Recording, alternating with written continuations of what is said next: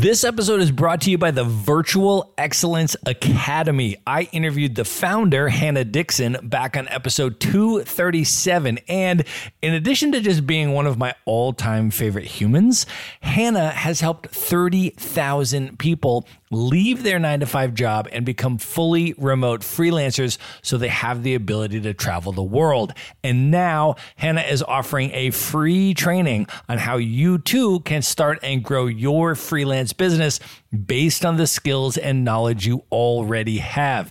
It's virtual, so you can attend from anywhere, and it runs from June 24th to the 28th. You can register for free at themaverickshow.com/virtual.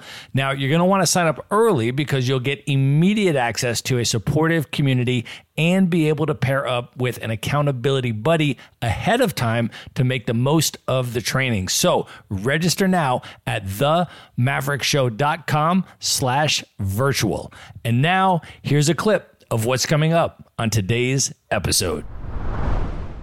I feel more comfortable in cultures where I'm not supposed to fit in. So being in Mexico, I speak Spanish, but I'm not a native Spanish speaker. So if somebody says a Mexican joke and I don't understand, they don't look at me weird like they did in the United States because he's a foreigner. He's not supposed to get the jokes. If I do, bonus, but nobody looks down on me when I don't kind of get the humor, the cultural references. In the US, I felt like they did. It's like, wait, you're American, but you don't get it. So now I feel much more comfortable being an expat. I'm kind of a professional expat. I plan on probably remaining this way for the rest of my life because I feel much more comfortable in places where I'm not supposed to know what's going on.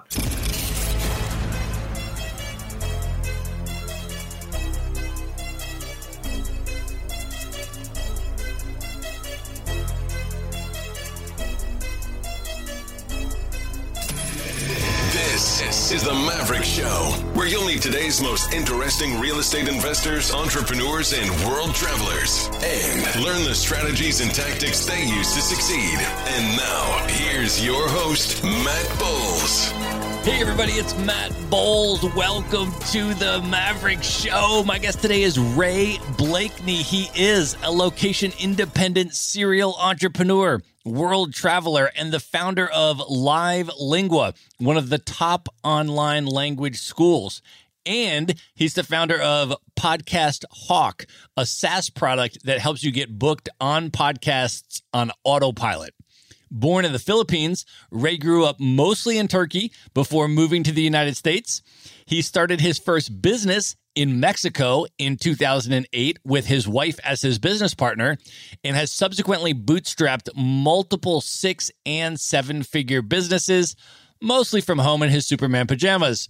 He has been featured in Forbes, Entrepreneur Magazine, and many other publications. He is also the podcast host of Learn Spanish with Live Lingua, one of the top language learning daily podcasts on iTunes. Ray, welcome to the show. Matt, thanks for having me on. So good to have you here, my man. We should just start off by talking about where we are today and the fact that we have agreed to make this an alcohol-induced interview. I am actually in the Blue Ridge Mountains of Asheville, North Carolina today. I have just opened a bottle of wine. This one is a red blend from Stellenbosch in South Africa. So I'm going to be drinking through that during the episode. But where are you today, Ray, and what are you drinking?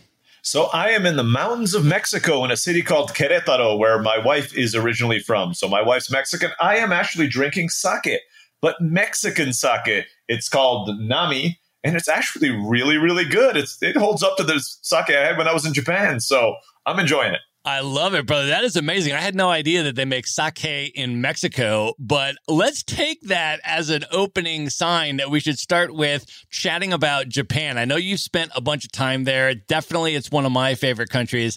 And let me ask you this, man. I heard a rumor that while you were in Japan, you had a run-in with a deer. You got it. It was not just one deer. It was a herd of deer. So I was in a town called Nara in Japan. It's just outside of Osaka. There's actually a sake tie into this as well. So we got there really knowing almost nothing about the town, but we went on, Airbnb and we found some guy was doing a bike tour around the town. Sounds wonderful. So we go on this bike tour. We're the only two people there. Nobody else on the tour. So we're kind of biking around town. One of the stops is a sake brewery. So we've had a few things to drink, right? So we kind of go to the main part of Nara, which is this big temple, this huge park that's out there. And the cool part that Nara is known for is it has tame deer. These deer are about the size of a big dog, like a German shepherd. But they are part of the religion there, and they're allowed to walk around town wherever they want. They can walk into a Starbucks, right? Like the automatic door opens, a deer will walk in, and the staff will not like chase the deer out because it's religious. You're not supposed to touch them. So we went to this temple where they were doing it. It has this huge wooden Buddha inside, deer all over the place. You can pet them. They're like, I thought, totally docile. We go there, we take all those photos. I have the picture with the deer. Then we kind of continue on our bike tour, and we kind of go to a more rural part of the park where there are dozens of deer. I'm going to say, hundreds, but that was probably my fear-induced state at the end of this. But, dozens of deer. And our tour guide gives us these little wafers that we're supposed to give the deer. Gives me like 4 or 5, right? So I kind of pull them out, and they're on those crinkly wrappers. So you make the noise, all the deer in this whole park, their head shoots up. They start running towards me. I'm like, oh, dear, how cute. So I pass out those, the 5 wafers that I had. So those 5 deer are really happy. But the other 100 that are standing there, maybe 10, I don't remember. Again, fear changes numbers for you. They kind of look at me like, so where's our wafer?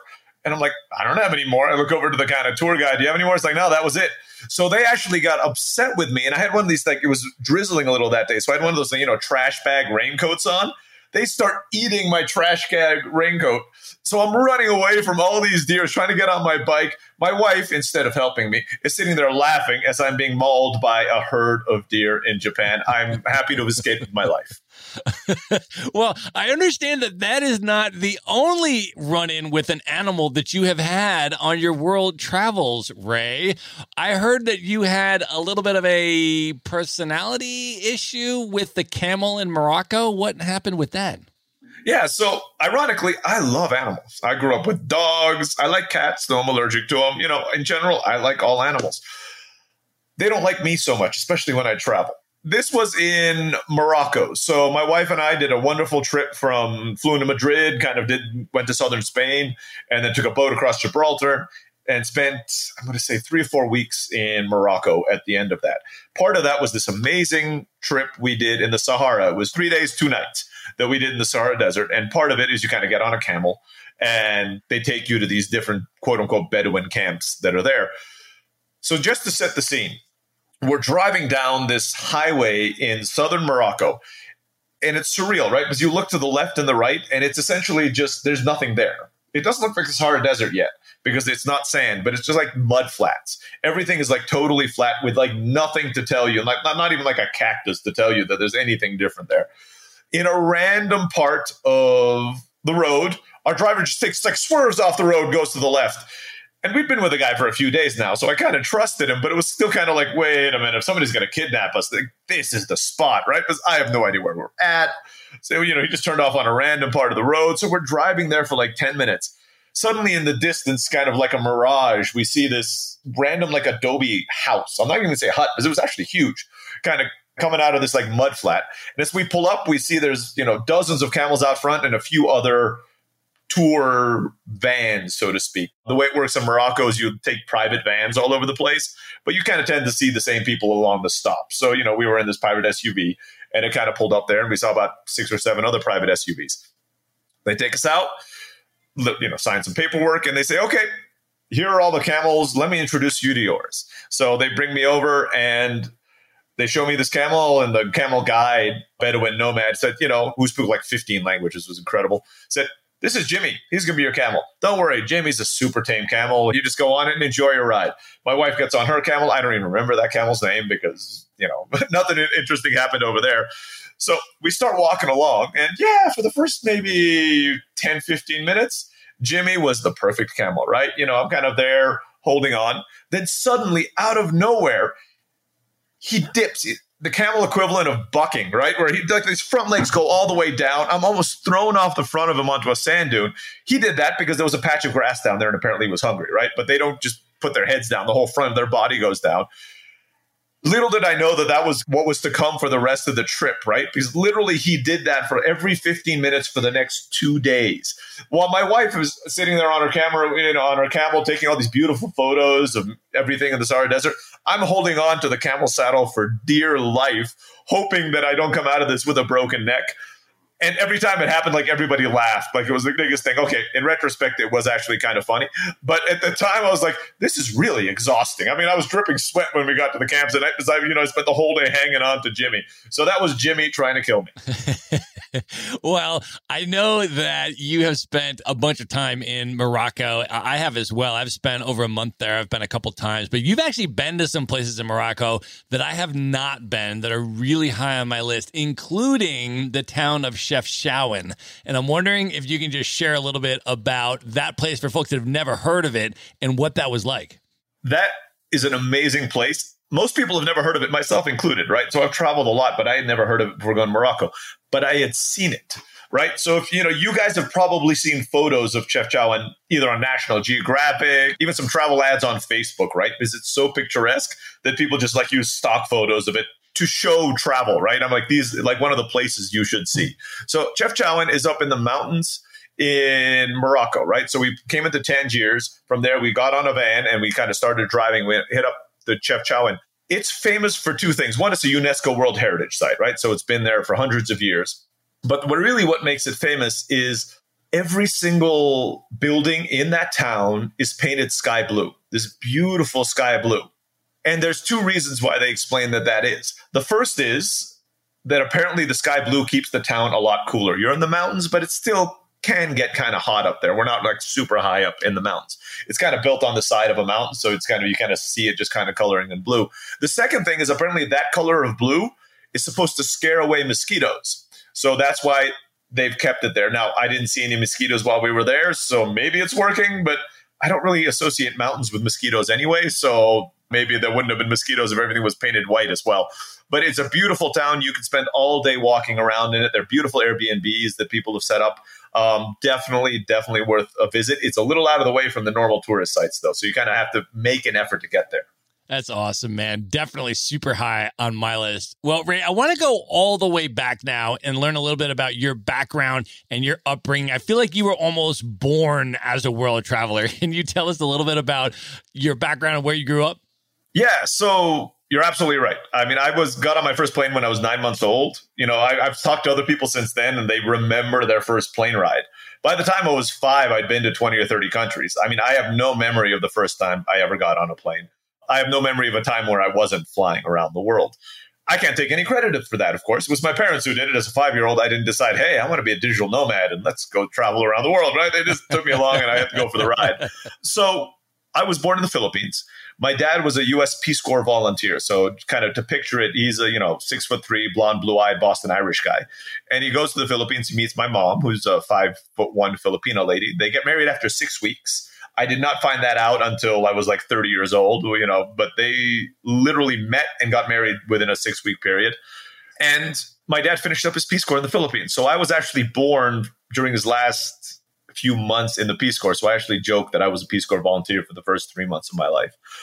They lived there for a little while longer, and about 9 months old, with a stopover in the United States, my parents got a job in Istanbul, Turkey. So around 1.5, give or take a few months, I moved to Istanbul, Turkey, and that's where I spent the next 15 years. We would travel a lot, but that was kind of the home base where I lived. Technically speaking, my first language is Turkish, my second language is Filipino, and my third language is English, which looks great on your college SATs when you score really well on the verbal section. And you're like, no, it's technically not. But let's be honest, I've spoken English my whole life. So it's, I am a native English speaker. Add a little bit into that my dad actually grew up in Rhodesia, Zimbabwe, in Africa. So, he might be American, but he didn't grow up in the United States. My grandfather was born and grew up in China, in Peking back then, Beijing right now, back in the... that would have been like in the 40s or something like that, right? So he kind of right before the Maoist revolution came in. My grandfather was there. My great-grandfather was a teacher, a professor at Harvard who was doing a year sabbatical at the Peking University when all of that happened. My grandfather was born in China.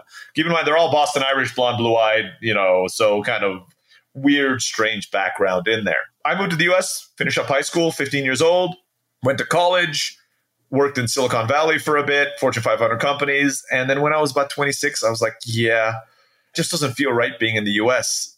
I'm used to being an expat. So I quit my job. I also joined the Peace Corps, sent me to Mexico, where I've been for the last 14 years. And that's where I'm at now.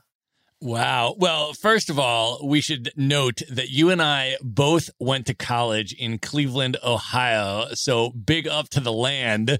I'm curious with your experience coming to the United States, right? Having grown up your whole life in Turkey, having traveled so much around the world, what was that immigration experience like for you coming and living in the United States and then eventually going to college in Cleveland? Yeah, so great question. So when I moved back to the United States, I was junior and senior in high school. And I went to a boarding school because my parents were still in Turkey. It was probably the biggest culture shock to date that I've had in my life was actually moving back to the United States. And the reason being, I sound American, right? If you heard me on the phone, you would never think anything other than this guy's from the US, right? But culturally, I'm actually not very good at being American, right? Because I'm 40 years old and I've lived 27 of those years outside of the United States. So I have a lot more, I've lived more in Mexico and Turkey than I've ever lived in the United States. So when I moved back when I was 15, having grown up in Turkey, I went to the American school. So, English wasn't an issue. The education wasn't an issue. But again, dating myself, this was pre-internet, pre-Netflix, pre-all that kind of stuff. So I didn't really know US culture, right? I had never been to date, I've never been to an American football game. I'd only been to one baseball game in my life, and that was when I was like 10. And I didn't get the cultural references, right? People would make jokes from Friends, right? Just talking about it. This was in the 90s. And I wouldn't even know what Friends was. I'm like, so they would make like cute things. So I really felt like an outsider when I went to a US high school. Not that they were, picking on me or anything like that. It was just that I did not fit into this culture at all. I'm more comfortable, I'm finding, now as an adult and looking back, I feel more comfortable in cultures where I'm not supposed to fit in. So being in Mexico, I speak Spanish, but I'm not a native Spanish speaker. So if somebody says a Mexican joke and I don't understand, they don't look at me weird like they did in the United States because he's a foreigner. He's not supposed to get the jokes. If I do, bonus, but nobody looks down on me when I don't kind of get the humor, the cultural references. In the US, I felt like they did. It's like, wait, you're American, but you don't get it.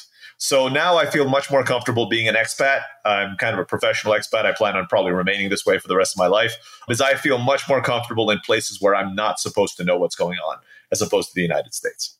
Now, by the time you got to the U.S., you had done more international world travel than most people do in an entire lifetime. What impact do you think all of that travel had on you up to that point in your life? Yeah, so another great question. So I've been to about 50 countries in my life. I never counted like which one was before I went to the US and which ones were after I went to the US. But I've been to about 50 different countries in my life. And one of the things that's always struck me, because wherever I would go, I'm introverted, but I'm very outgoing. So I have no trouble going out and meeting people. And I would make friends. And it struck me how similar all of these people were, right? If we spent 3 months in a country and I made friends with the neighbors' kids, I'd go and play with them. Even if we didn't even speak each other's language, we'd go out and play and it was fine. So what I realized through all of that is like, we're not that different. I mean, a kid who's in Africa is not that different from a kid who's in the US, and a kid who's in Chile and a kid who's in Thailand. We all kind of same general things. That extends to when we're adults. If you get away from politics, if you get away from like the rhetoric on the high level, if you talk to a person on the street in Afghanistan, another one in India, another one in Germany, they want a house, they want food, they want safety for them and their families. Growing up that way made me realize that, we are so much more similar than we are different, despite what a lot of other people think or a lot of people kind of tell us to think. Most human beings are almost exactly the same desires. So a lot of these conflicts and discrimination, like, racism to me is utterly incomprehensible. Just because when you meet people from all around the world and see how similar they are, I'm like, you nitpick at a certain thing and distinguish people. I don't know, you're blonde-eyed, black hair or whatever. I mean, it's just totally arbitrary. The world is a small place. We're all the same. It's a little cheesy, but like, why can't we all get along? We're really not that different from each other is what I learned growing up in that way. And then when you got to the U.S. and then you went to college and then you went into sort of the corporate career track, can you talk about that experience and what it was that made you decide to take a different path and go into the Peace Corps? Yeah. So I love my parents. They're very well-meaning. I come from a family of academics, right? So going to college, I remember this event in high school, right, where they brought everybody in to talk about drugs, right? So they had people who had recovered from drugs to come and give us a talk. And at one point in that, they split us all into these smaller groups of about 20 people. And this, keep in mind, this was a New England prep school, right? I mean, I was going to school with kids of senators and all the rest of it. And the guy who takes our group of 20 says, how many of you guys are thinking of going to college? And I remember all of us looking around the room confused, thinking like, well, everybody raised their hand. It's like, of course, what else do you do after high school, right? You go to college. It wasn't until many years later that I realized how strange that was, right? Because that's the environment I was brought up in. I bet you that guy gives the same speech in other schools where only 1 out of 10 people raise their hand. But in this particular environment, going to college for us was just the logical continuation of going to high school. You're not done with school until you go to college. The reason I bring that up is that's not the end for a lot of us who are in that. Because what do you do after college is you go and get a good job and you work at that company for the next 30 years. That's the logical continuation to go into college. That was the path I was on, right? Nothing wrong with it. So I graduated from college. I was a computer engineer. Technically, I guess I still am. But I learned coding, so I went and worked in Silicon Valley for a little bit. Then I worked for some Fortune 500 companies writing code. Why? Because that's what you're supposed to do after college, right? You get a secure, well-paid job. It wasn't until about 5 or 6 years into it that I realized something was missing, though, right? I mean, I had a good job. I had a nice car. I had a condo. What do you get now?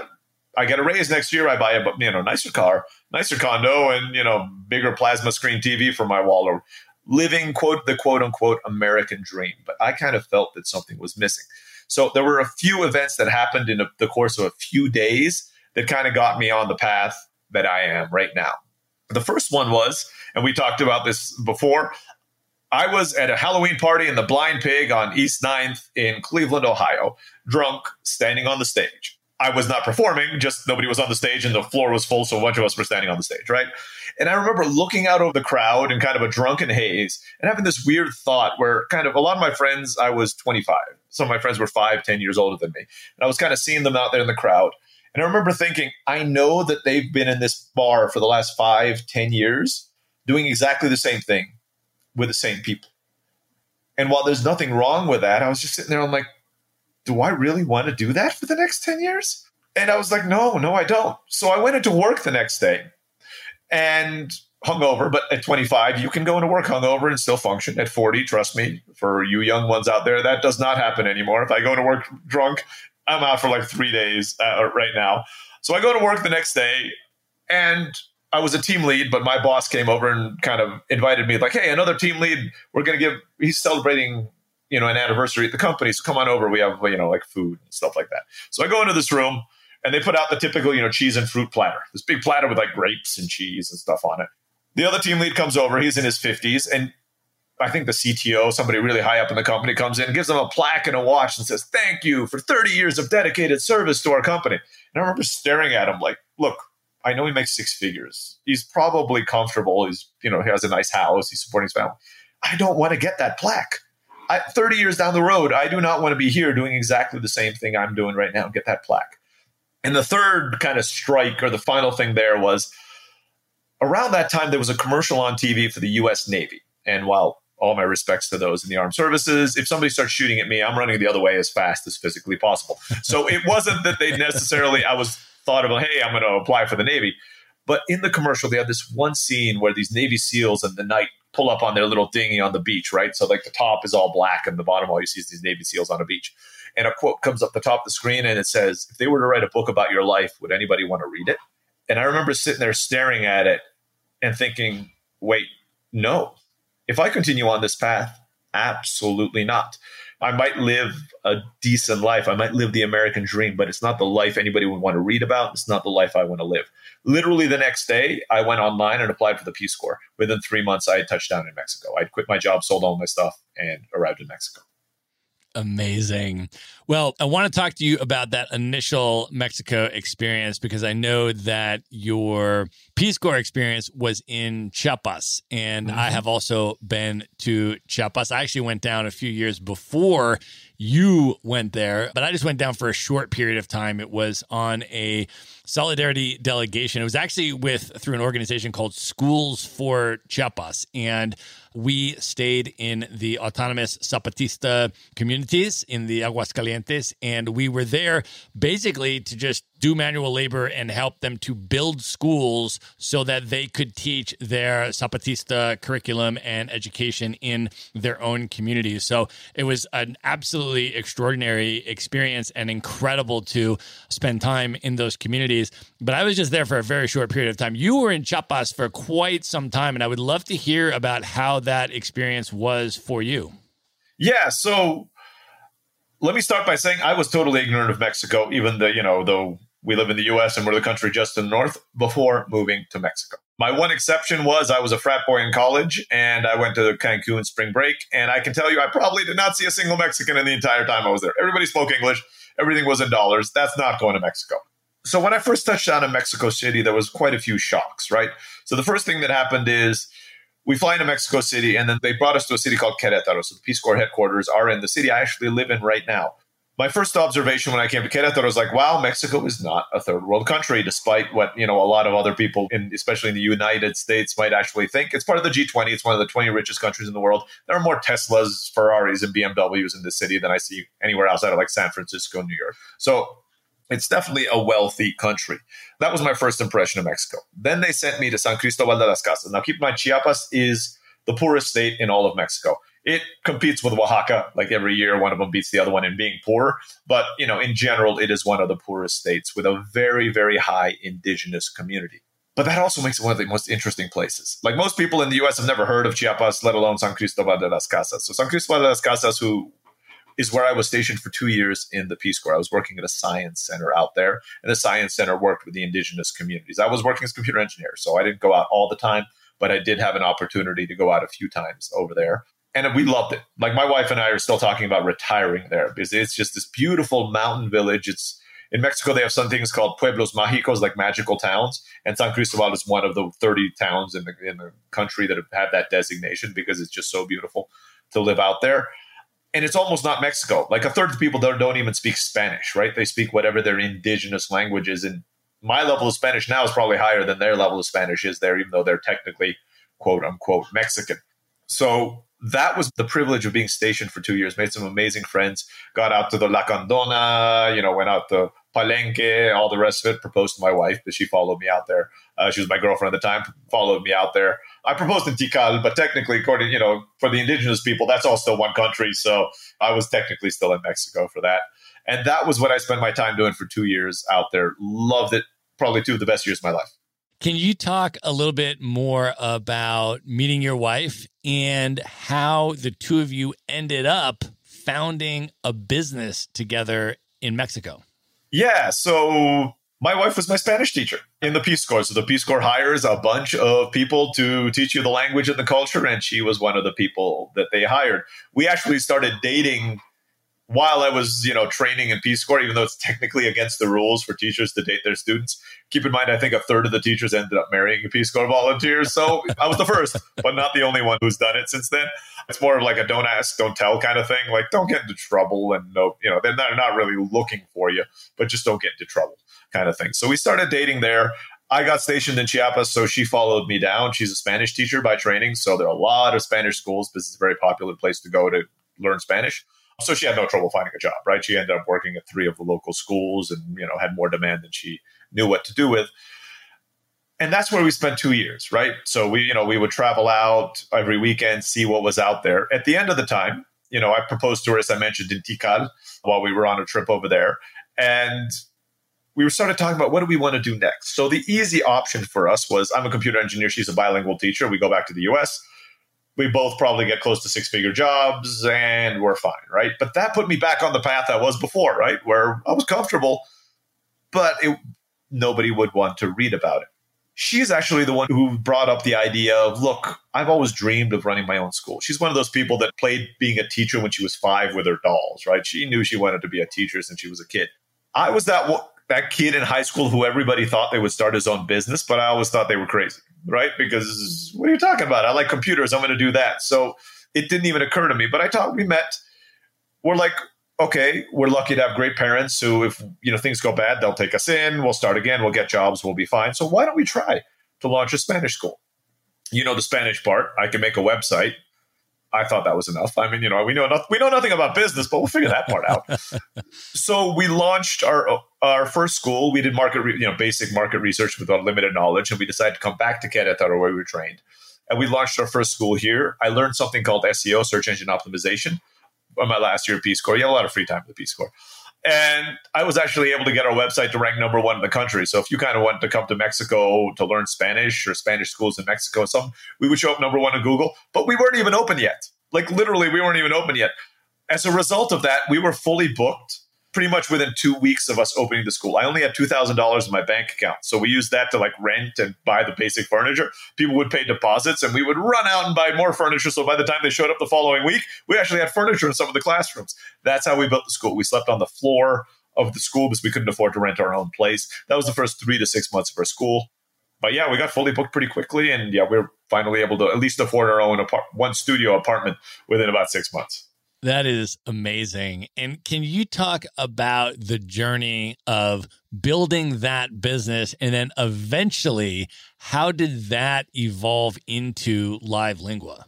Yeah, so it's always interesting when I read those books about successful entrepreneurs and it feels like they have this huge grand plan and everything just fell into place. Yeah, that's not me. So if you guys are waiting for that story, you might want to switch to another podcast.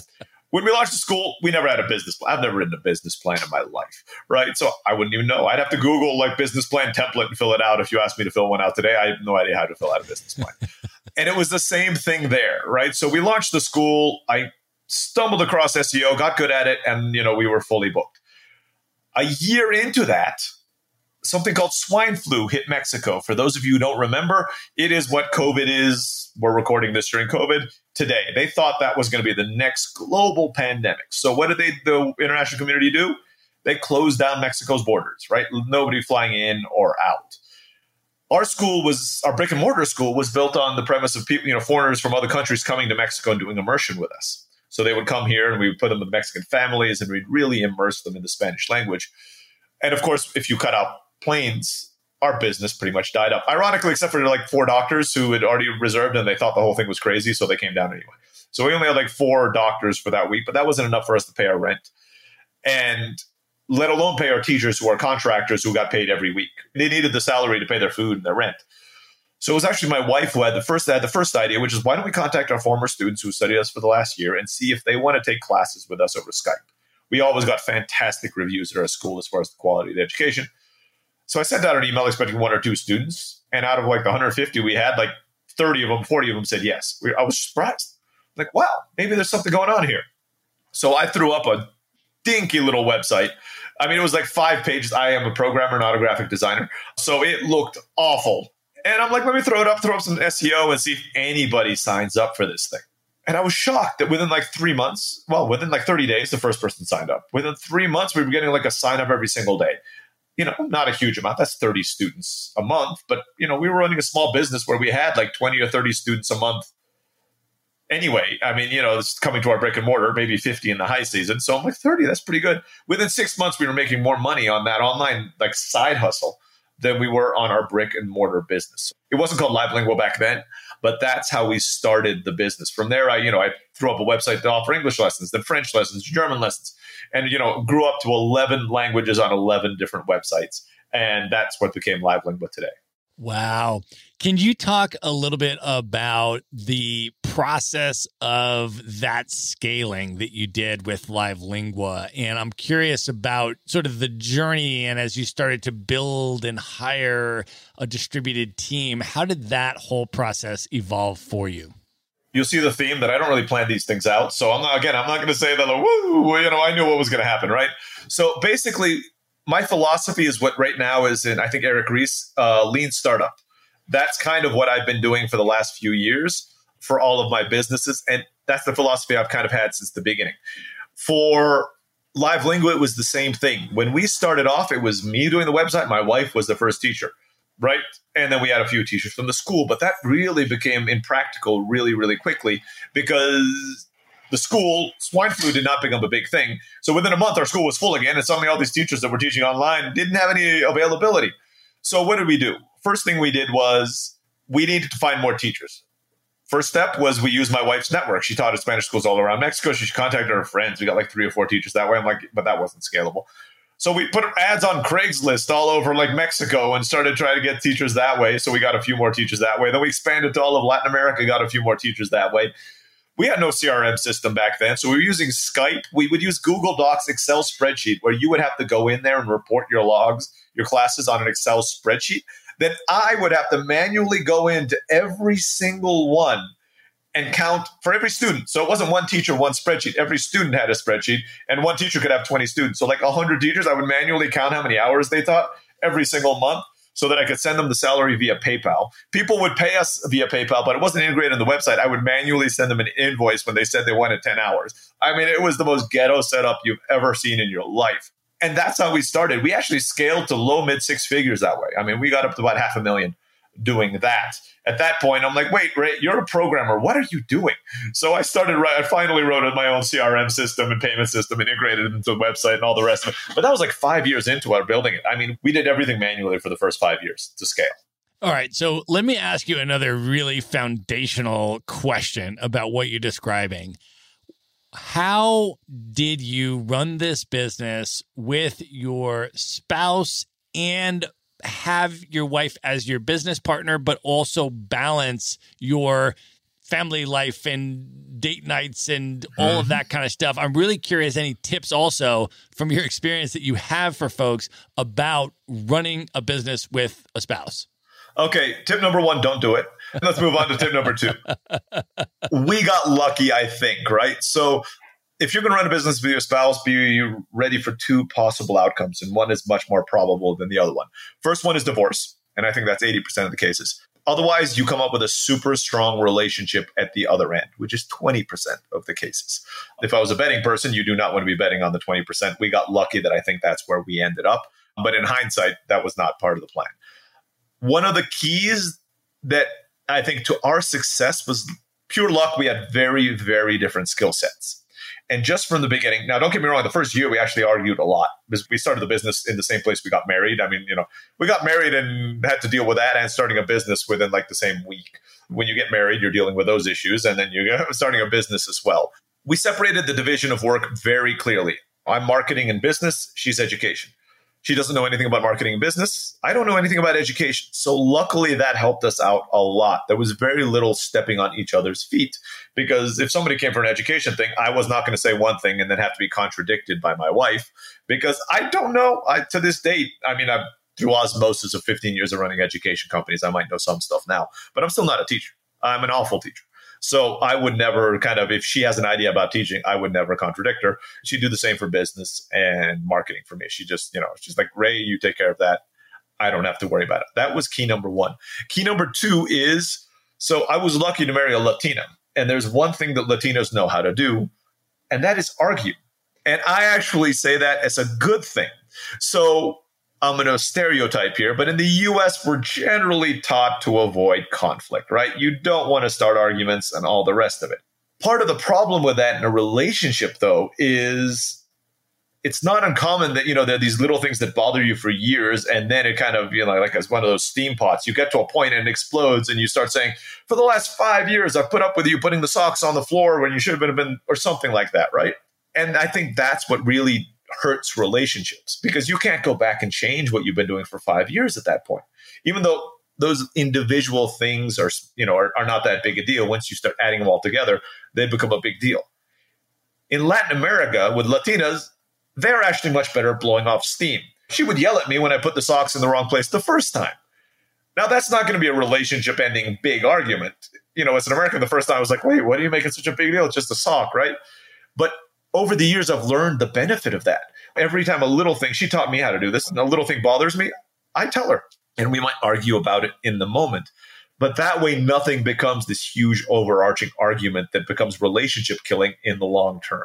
So those are the 2 things, separating it as best you can and voice. I want to take just 1 minute out to let you know that in addition to hosting the Maverick Show, I am also the co-founder of Maverick Investor Group, a real estate brokerage that helps you buy turnkey rental properties in the best U.S. real estate markets from anywhere. So these are single-family homes, sometimes 2 to 4 unit properties, and they're either brand new or fully renovated, and they already have tenants and local property management in place. So you get all the benefits of owning the deeded real estate, the physical house, the hard asset, without the headaches of being the landlord or the rehabber or needing to live near the property. So I want to offer you a free consultation if that sounds interesting to you. To learn more about it, you can just go to themaverickshow.com/consult. And now back to the episode. Facing any issues you have in the moment and not letting them build up in a long term. So I also want to ask you about another massive piece of this whole thing, which is the HR part of building a company, hiring the right people, and managing a distributed team. Over the years and the businesses that you've done this with, Ray, what tips do you have for hiring remotely and managing a fully distributed team? Okay, so for hiring, I go through a general 3-step process that's worked really well with us for hiring over the years. But I also want to put the kind of counterbalance to that we don't overthink the process, because some people are trying to create this perfect hiring process. Trust me, if you do that, you have a 9-figure business there, because everybody in the world is trying to figure this hiring thing out, right? I mean, there's like nobody out there who's like, I got it. Every single hire I do is a rock star and I've never failed, right? They tell you that, they're totally lying, right? So our basic process for hiring is simple, right? You put up the job post. We're online, so we put up the job post online, generally with one quick little Easter egg, right? So make sure that they read it and they're not just sending the generic, what's your favorite color? My go-tos, what's your favorite candy, right? I just want to know, I'm a candy guy. So I'm like, yeah, what's your favorite candy? Include that with whatever else you send me. If you don't, boom, weed that person out right away. Step number 2 is email questions. I have 5 email questions I send to everybody. Doesn't matter what position they're in. I send that out to them. That weeds out about, you'd be surprised, 50 to 60% of the people do not even answer your email questions. If you don't have the time to spend 15 minutes answering these questions, what am I going to waste my time interviewing with? They sent the answers. From that, we pick 2 or 3 people to get to the interview process, up to 5, depending on the position we're hiring for, and we interview those. That is our hiring process, right? And from that, we take 1 3-month trial period, usually a lower salary for the first 3 months, getting the full salary after that. Once they get hired, I do believe the quick fire method, and I can't say I always do it. Sometimes I hate, like any rational human being, I think I hate firing people because it's never fun. I mean, there's no, it's not something you're going to ever enjoy, but usually it's the right thing. I've never had a time where I thought I should fire somebody, gave them 6 months more chance that it's worked out. It's always been like, I should have fired them 6 months ago. So if you get to the point where, maybe they didn't mess up once, but if it's just like, this is just not working out, don't necessarily continue to give them the same work hoping that they will change. I found that in very few cases that happens, not because there's anything wrong with them. They just might not be a right fit for that particular position. So by firing them, you're letting them find the right fit for another position that's out there as well. So that's one of the things we do for the hiring. And then the final one is, it's cheesy, but the vision of the company, make sure that everybody understands it and is moving towards the same goal. That gets rid of a lot of the conflicts that you're going to have. Even if there are personalities that clash, that's how we do it. And that's how we've kind of kept our company going. We have a core team of 9 people and 150 contractors that work with us. And as long as everybody stays aligned in there with clear kind of, monthly KPIs and all the rest of it, which is pretty standard stuff, the team's pretty cohesive. We have very low turnover. Can you talk a little bit more about the concept of company culture? You mentioned vision and alignment. What is, in your opinion, the importance of company culture, and how do you create that in a fully distributed, completely remote company? It all goes back to the initial hiring that we were talking about. Make sure you bring in the right people in the beginning, right? And the second step, I kind of glossed over it, but a lot of the questions in there are actually culture questions that you don't even see as culture questions, right? Where would you like to travel to? This is for our company. We're a distributed company. We teach language and all of us love to travel. So if your answer is like, yeah, I don't really like traveling, sorry. I mean, that's not like a wrong answer per se, but it's not right for us. It might be right if you have a brick and mortar business and you want somebody to be there all the time, right? So we go through that in the process.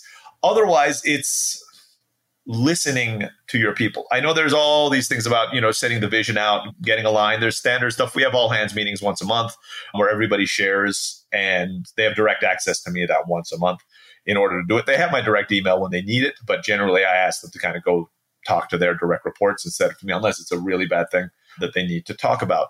But having that trust of communication, I think, has been key for us for the culture. The fact that they know they can contact me and my wife, Laura, who runs the academic department, makes a huge difference in the culture of the company. We are not Ray and Laura driving their Ferraris while you guys do all the work and they get all the benefits. That creates a toxic culture in the company.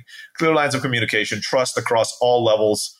I'm going to say we have silos in the traditional sense, but not in communication sense, which means you can communicate with anybody at any level you want in the company, and you should not feel upset or nervous in doing so.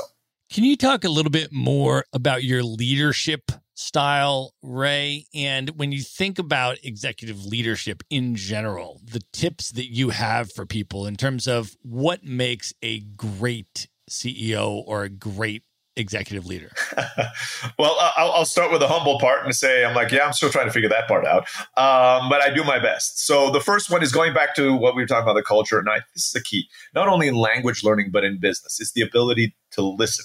As I said, I have open lines of communication with everybody in the company.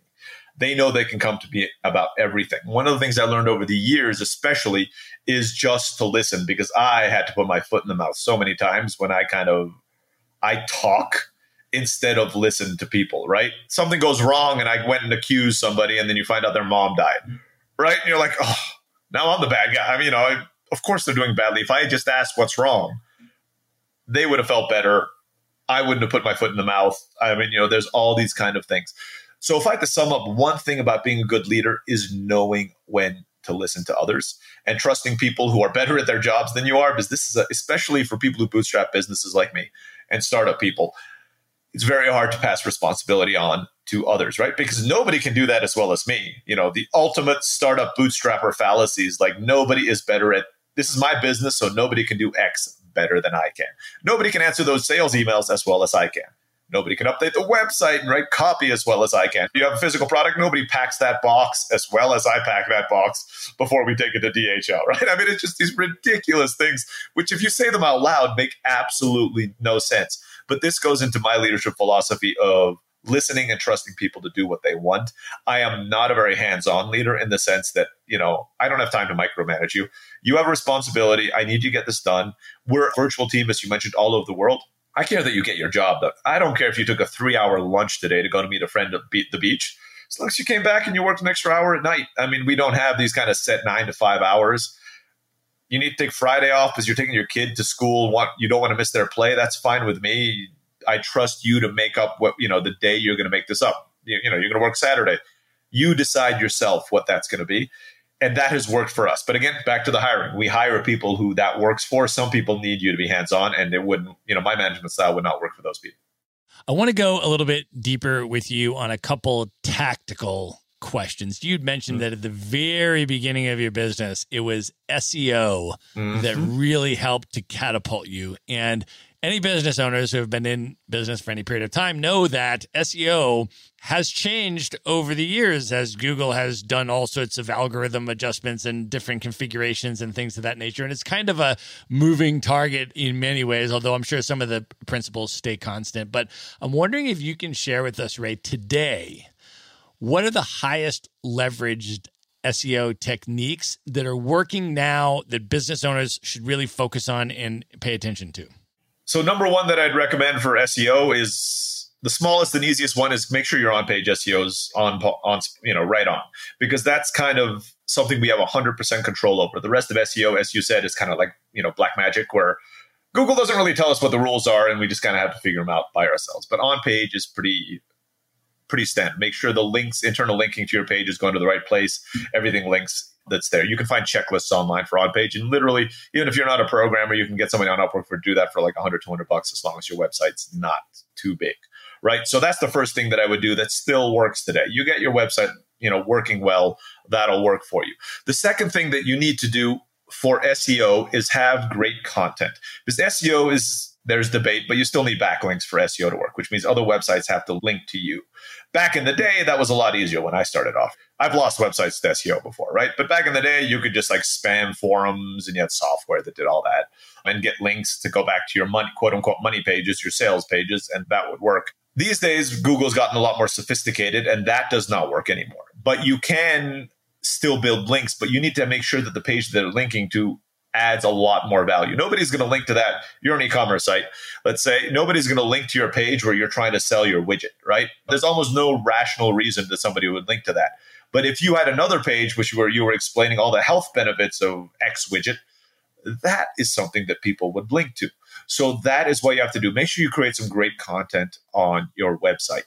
Great content can be everything, whatever you're comfortable with. Videos are great content. Podcasts are great content. Articles are great content. Infographics are, but even they're getting a little kind of overused these days. So there's a lot of noise you'd have to go through there.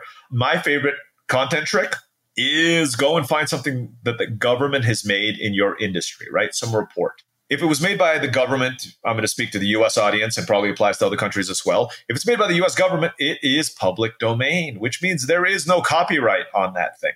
So all you have to do is go and take that report or whatever it was, data, statistic that the government came up with, and I guarantee the government's version looks like crap, and make it pretty. Make it something that somebody wants to read and put it up there. The way I did it was, through my time at the Peace Corps, I found out that the government's created all these cool language teaching programs over the years through the Foreign Service Institute for the U.S. State Department and the Peace Corps.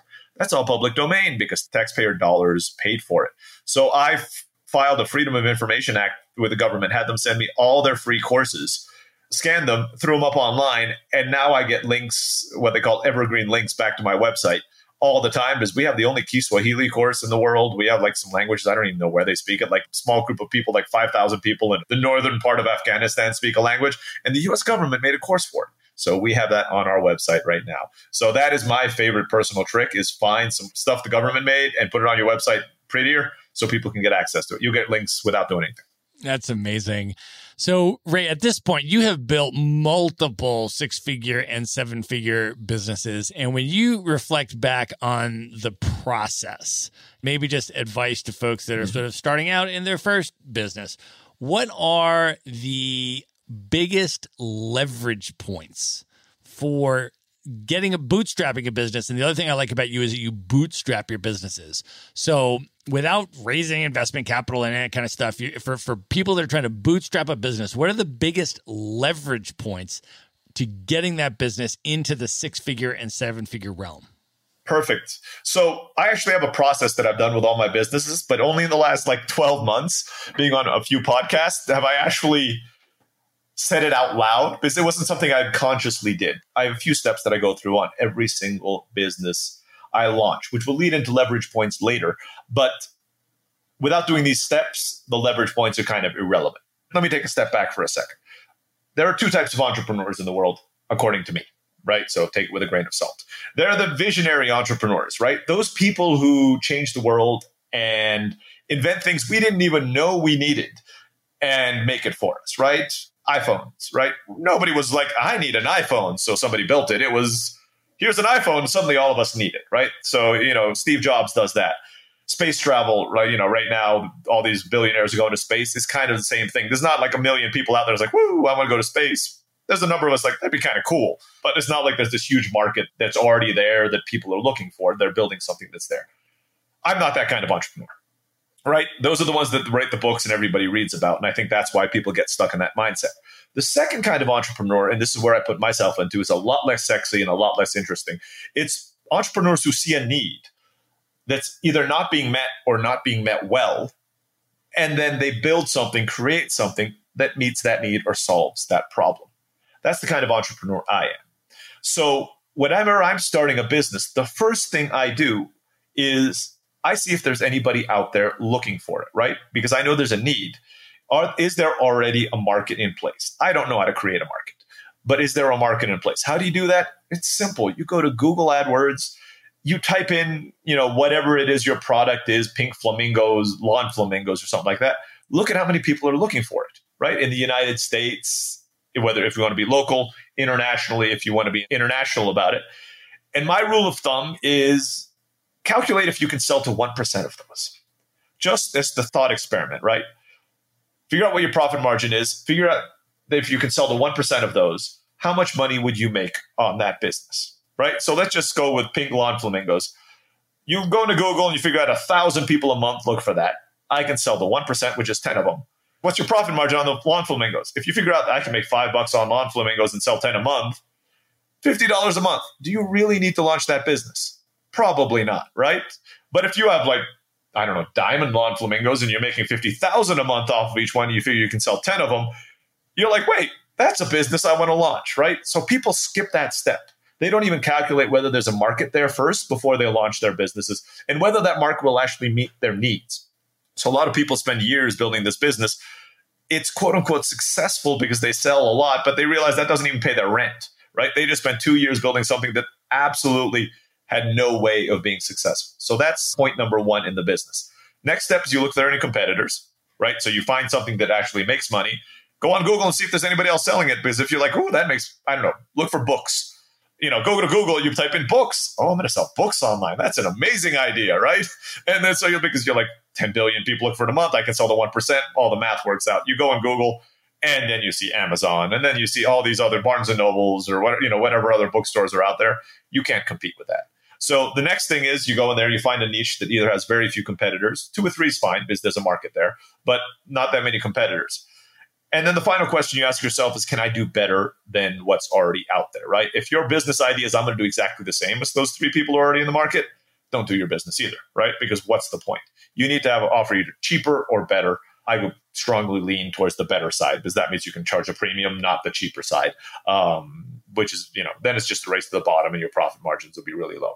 So those are the first 3 steps, not quite leverage points, but those are the first 3 steps of launching a business. Once you do that, I always start with SEO because that kind of gets me in front of the right audience. I can sell. It's cheap. Well, it's free if you're doing it yourself. It takes a lot of work, but it's free. That'll actually help you test the market. If within a year it's not making an X amount of money for you with SEO, then you might want to ditch the idea. If it is, then you take some of the profit and you start putting it into paid ads. You start kind of growing out from there. That's the same step. That's the same process I've done with launching every single one of my businesses. Well, you have also launched a podcast, Learn Spanish with Live Lingua, and you have catapulted it to one of the top language learning daily podcasts on iTunes. And I am really curious about your experience and your tactics and strategies for doing that. And maybe just start with explaining to people what the podcast is and why you chose to launch it. And then I really would love to hear about what your tactics and strategies have been for building the audience that you have for it. Okay, yeah. So the simple answer is it's a daily podcast that teaches you Spanish, right? So I am, quote unquote, the host. And then we have some native Spanish speakers who do conversations and words. And depending on what each one of the episodes has, there are different exercises we do in all of them. The basic idea is that 365 episodes and we listen to all of it. It's serial in that sense. From the beginning to the end, you will be able to hold basic conversations in Spanish. It's the teaching method it's around conversational Spanish. From a marketing point of view, obviously, it's to market Live Lingua because once you kind of get through this course, you might want to speak more Spanish than just the basics of the situations that are on the podcasts. How did I grow my audience? I figured out a way to hack the iTunes system to get into the top 100 podcasts pretty consistently across most of the world. There are a number of things that rank you in iTunes. The 2 biggest ones, though, are download numbers and reviews, right? The more downloads you have, the higher you go up, and the more reviews you have, the higher you go up. So I figured most people release a podcast every single week if you're really ambitious. Because I've had a bunch of failed podcasts, too, just to put some kind of context in there, right? So I had weekly podcasts that my parents listened to it, 3 downloads, and it was my mom listening to it 3 times, right? It's nobody listened to those things. So I'm let me try something else that's, quote unquote, less work. So what did I do? For the first phase of it, my wife and I rented a cabin in the mountains on a lake for 2 weeks, and I recorded 170 episodes in 2 weeks. Sounds big, but not quite as big when you think about that. My episodes are 2 to 4 minutes long each. I wrote them in a week and then I recorded them all in a week. Then I hired some voice actors to do like the Spanish speaking parts of it. The beauty of it is then I went and found somebody to edit the audios because, as you know, Matt, podcast editors are expensive. Audio editors are cheap. So I'm not asking you to edit podcast episodes. I need you to edit audios. So for $500, I got 160 podcast episodes edited. And then I launched one every single day. So in 2 weeks, I made the entire podcast. And I'm like, let me just start launching it every single day. And that's what did it. Like, people started listening. One person subscribes. When you subscribe to it, like every day, it's like they're downloading 3 new episodes, right? Once you hit subscribe on iTunes. And since I have new episodes all the time, literally, if you just subscribe to me, you have like 21 downloads. For one person, I have subscribed to me by the end of each week. How long would it take you to do that for somebody who launches one a week? It would take them 21 weeks to do what I do in a week. So those numbers are what helped. So we did that. I did some emails to my mailing list, shared it with people. In 1 year, we've gotten a little over 300,000 downloads. So it's about 12 months old, and it's 300,000 downloads. So after the first 6 months worked, I created a bunch of more episodes. And honestly, I'm never going to record again. I've already recorded. So all we do is we launch on January 1st. And the only difference is on the January 1st, my episode says, welcome to 2022 to Learn Spanish with Live Lingua. We have 1 year of Spanish with you. And we're going to go and teach you Spanish over the next 365 days in chunks of 2 to 4 minutes. That's it. Then I release exactly the same episodes for the next 364 days. I've already recorded that through the next 10 years. I already have the 2022, 2023, 2024, 2025 audios ready. They're sitting in Google Docs. And when we're ready, one of my assistants goes in there, is going to launch the next 6 months of podcast, and we're done. I will never have to record another podcast again, and we're hoping to hit 1 million in 4 years. That's amazing. And how do you market the podcast? How do you alert people that the podcast is available and they should subscribe to it? How do you get it in front of more people?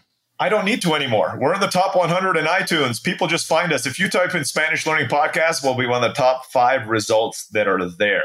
We have not too many, but 50 to 100 reviews on there. People see I have some good copy on the description of we had a professional cover made with our branded logo. Learn Spanish in 2 to 5 minutes a day. People like, oh, that's interesting. So they go and listen to it. They subscribe. Hopefully I make it kind of fun for people to learn. And that's it. So initially I sent it to the mailing list and I did a little bit of Facebook ads at the beginning, like a month's worth, like $1,000, just to kind of get that initial push to get us in the top 100. And we've never gotten lower than that. And there's some of those tools that are out there. I'm like, shout out to my fans in Jamaica because we're like number 3 in Jamaica for language learning. I have no idea why. And they're like, there's somewhere in Kazakhstan we're like top 10 for a while. Good for you. I don't know why you're listening over there. But once you get to the top, it's kind of easier to stay there the way that the algorithm works, right? The more people listen, the higher you go, which means the more people listen. So now that we kind of did that initial jump, just that $1,000 investment to just get that first 1,000 listeners in there, I've never had to spend another penny on keeping us up at the top. That's amazing. And you have also launched a podcast-related business called Podcast Hawk. Can you talk a little bit about what the service offering is there, who it's for, and what it does? Yeah, absolutely. So apparently all my best business ideas come up during pandemics because, Live Lingua launched during the swine flu. Podcast Hawk was actually inspired by the beginning of the COVID pandemic. So when COVID hit, Live Lingua grew 40% in a month, right? Everybody was stuck at home. They're like, well, I might as well learn Spanish, Chinese, German. So people were coming into the business, and I wanted to try to get in front of new audiences, right? We have our own podcast working pretty well, but I wanted to get in front of new audiences. And one of the things that had kind of worked relatively well for me in the past is appearing on podcasts. I hadn't done too many. I'd been on like 30 over a course of 5 years. Like you meet people, you get introduced, you're on their shows. No kind of outbound marketing on my end.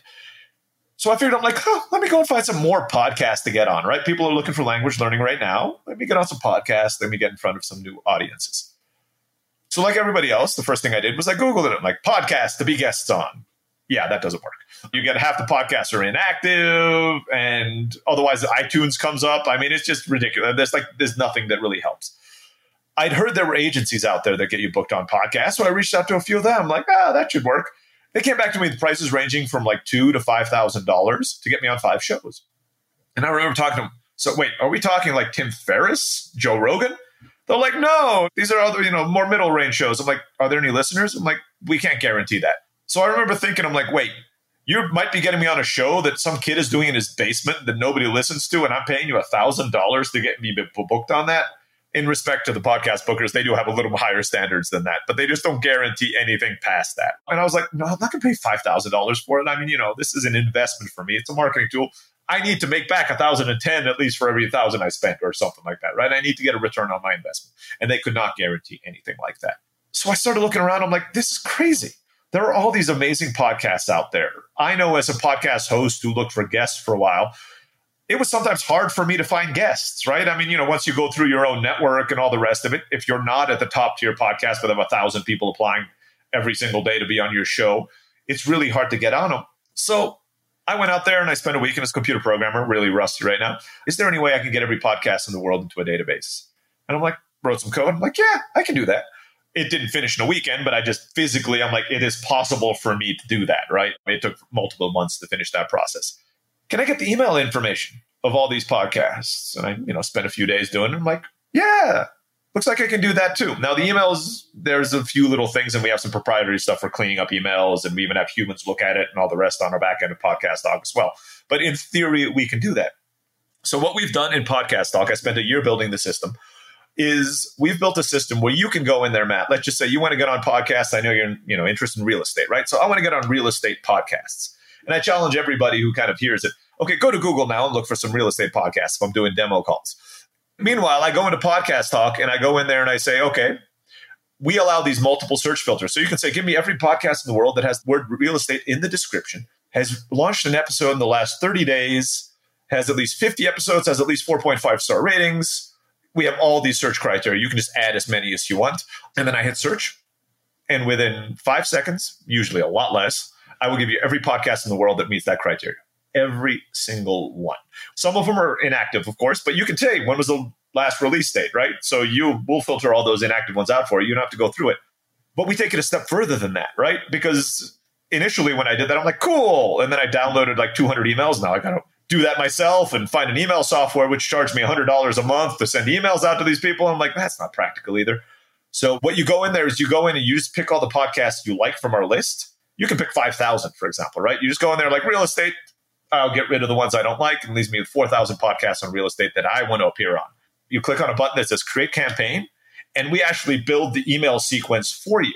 And you can even customize it. So, right, hi, first name, and you can actually go into the top rated ones and customize those while the lower rated ones get your more generic pitch. We'll do the 3-day follow-up, a 7-day follow-up if they don't answer, a 14-day follow-up if they don't answer those as well. And it's set and forget. So if you went in there today, you spent like an hour, you went and got all the podcasts on real estate in the world, because we continue to check. So we'll just keep on adding them to your list if they meet your criteria. You set up your campaign, you hit save, and depending on your plan, we pitch 25, 50, or 100 of them every single month. Now, that might not sound like a lot, because in the beginning, we were offering 100 to everybody. But if you find the right niche, people get 30% response rate. So yeah, I did the test in the beginning for travel podcasts just because I did I was testing it myself. And I'm like, I'm an email marketer. If you get 2 to 3% response, that's usually good. So let's email 100. I'll get on 2 or 3 shows. Yeah, I got on 34 shows in one email blast. So I was in there like, oh my God. I mean, literally for the next 30 days, I was like doing 2 shows a day for like the rest of the month. It was crazy. So that's why we have the lower plan at 25. That'll pretty much get you on a show every week. If you go on the mid-tier plan, it'll get you on 2 shows a week, and you get the higher tier plan, it'll probably get you on a show every single day, all day. I mean, you'll burn out at that plan. But some authors would like that, right? When they just need to get on a lot of press release at the same time, that's what that plan's for. So we set it for you once. Let's say you do it, Matt, lowest level plan. You set it up, you put 5,000 in there, the lowest plan. That means you have enough podcasts to pitch for the next 5 years. You just let it go running. And every week you're going to have something arriving in your inbox saying, yeah, Matt, we'd love to have you on your show. Yeah, Matt, we'd love to have you on the show. That's all you have to do. That is absolutely brilliant and amazing. And as someone who has gone through all of those laborious processes that you're describing, this is an absolutely incredible, groundbreaking development in the industry. Let me just say that and commend you on that as a podcaster. Because, by the way, folks, we are going to put the link to Podcast Talk in the show notes for this episode. So if you are interested in the service, you just go to the show notes at themaverickshow.com, go to the show notes for this episode. We'll have the link there where you can check out the service. So let me ask you this now, Ray, at this point. You are running multiple concurrent 6- and 7-figure businesses, I want to ask for your tips on how you optimize your productivity. Mm-hmm. I'll start with saying I'm a martial artist, right? So I love processes. I love things to be repetitive in a way, predictable. And that's how I optimize my productivity. If anybody asks what my superpower is, it's really boring. It's discipline. I wake up in the morning, me and my wife go to the lake. We do yoga in front of the lake. We come back. I can tell you what I'm doing every minute of every day, every single day. I eat the same lunch Monday through Friday. This week is, salmon with rice and a salad on the side, right? That's how we optimize it. Kind of going into the Mark Zuckerberg thing of like using gray sweatshirts every day. I take it to the next level. I don't think about what I do every day. I know what I'm doing at every hour of every day of every week. I only have meetings on Tuesdays and Thursdays. I do certain things on certain days. That is how I keep everything under control. All the teams and all my companies know that that's when my times are. This is when I'm available. You can email me. As I mentioned, everybody in the company has direct contact to me, but I will only answer you on these 2 days unless it's like a super big emergency. And that is how I optimize my time. So to get the most done, make sure your routine is as boring as physically possible, and that will take your productivity to the next level. Nothing kills productivity as something that's like not planned, coming in the middle of the day and just kind of totally taking you off on another direction. And what are your stress management techniques in terms of not only protecting your time, but your emotional energy as well, which is, of course, very important to be productive? Absolutely. So there's two sides. So the first one is I hit people over the head with a stick twice a week, and I get hit over the head with a stick twice a week. So nothing helps with the stress as much as that. For those who want to look into that a little bit more, it's called Kendo. It's a Japanese martial art, which is sword fighting. But wow, I feel great after coming out of that. And the second thing is I have an 18-month-old, and I spend 2 hours with him every single night. That's non-negotiable. From 7 to 9, it's daddy time. I take care of him. Gives my wife a chance to rest as well. And I take care of him. And that nothing grounds you as much, because as entrepreneurs, we're always worried about 6 months from now, 12 months from now, a year from now, as spending time with a baby, because they are fascinated by that little stain on the carpet, and they will just sit at it and laugh and stare and point at it for all that time. And you're sitting there, I'm like, why am I worrying about 6 months from now when something that little can bring so much joy to somebody? I need to learn from that. So those are the two things that I use for that. I also meditate every morning when we go to the lake, and that helps keep me grounded as well. Before we move into the final section of the lightning round here, I wanted to just ask you one more question and see if you can elaborate a little bit, because you are actually a semi-professional sword fighter. Can you talk a little bit about the history of that and your relationship with Kendo and what that means to you at this point in your life? Kendo has been a huge part of my life for years, right? So I was that little geeky Asian kid who got picked last for the PE team all the way through high school, right? So like a lot of kids like that, we always kind of go towards those martial arts movies, right? I think we're inspired by that. Again, the little geeky kid who learns martial arts. I grew up in the 80s and 90s, and those kind of movies were like really popular, right? Where they learn martial arts and they get the girl at the end of it and all the rest of it. So kind of I grew up and I'm like, yeah, I want to be a kung fu master and all the rest of it. Unfortunately, I was really skinny and not very good at sports. So any martial art I tried, I was actually not very good at. The first thing that happened, I moved to California, and my roommate was a bodybuilder, and he taught me how to lift weights. So I suddenly started putting on muscle mass. During that time, I tried a lot of martial arts. I did Kung Fu for like 3 years, Taekwondo, I've done karate, Jiu-Jitsu, all the rest. I was not particularly good at any of them. Then I was just Googling, and I found this thing called Kendo. I'm like, oh, this is kind of cool. Never heard of it before. Went for a trial, like just one of those trial classes. I'm like, this is actually kind of a lot of fun. Started doing it for like 6 months, then 12 months. Went to my first tournament, and this was like at the beginner level, and I won the tournament. Then I went to another one, and I creamed people in the tournament. Got up to the next one, and I was still winning much more than I was losing. Got up to the next level, still winning much more than I was losing. I ended up actually making it to the U.S. Nationals as well. I didn't get too far in there, but I was good enough to compete at that level. And I found that I really loved it. And the philosophy of Kendo is kind of a lot of the philosophy I use for life. Kendo's a very odd martial art. So it's Japanese fencing. There are only 4 attacks in Kendo. There's only 4 target points. That's it. You don't learn like 50 different kind of fancy moves and all the rest of it. You spend your entire life mastering 4 different attacks. There are no defenses in Kendo. There is no such thing as a block. If somebody attacks you, you attack back and you try to dominate the center, but you never block in Kendo. And it's very kind of a Zen, very philosophical. You kind of, you don't have time to think. You need to know what your next move is before the other person even makes the first step, or you have to kind of make them make a mistake. So there's a lot of like this mental chess that goes into it. And I loved it. I fell in love with it. I practice it in my free time. I would love to go to Japan to practice over there if I could figure out a way to make that happen on a regular basis. And I use that philosophy in business as well. There's a lot of respect. It's not about killing and crushing your opponent and doing that. You have to bow and say thank you to your opponent when you start, and bow and say thank you when you end, even if you lost. And I love that kind of philosophy about it. Well, that is also, I think, an amazing place to bring the first part of this interview to a close. And Ray, at this point, are you ready to move in to the lightning round? I wish that would, I wish we did this when I was more sober at the beginning, but I will do my best. Let's do it. The lightning round. All right. What is one book that has significantly influenced you over the years you'd most recommend people check out? The Millionaire Next Door. Awesome. Who is one person currently alive today that you've never met that you would most love to have dinner with? Richard Branson. Knowing everything that you know now, if you could go back in time, what is one piece of advice you would give to your 18-year-old self? Focus on one thing and don't get distracted by too many things at the same time. What are your top 3 favorite travel destinations you'd most recommend people check out? Number 1, Japan. Number 2, Italy. Number 3, Mexico. Awesome picks. Last question, Ray, what are your top 3 bucket list destinations? These are places you've never been, highest on your list you'd most love to see. Ooh, top 3 will be a little harder, but number 1 is easy, Tibet. Love to go and check out Tibet at some point. Number 2, I'm going to go with Kenya, but the whole point is I'd love to do an African safari, so kind of any one of those countries in that part would probably be pretty high on my list as well.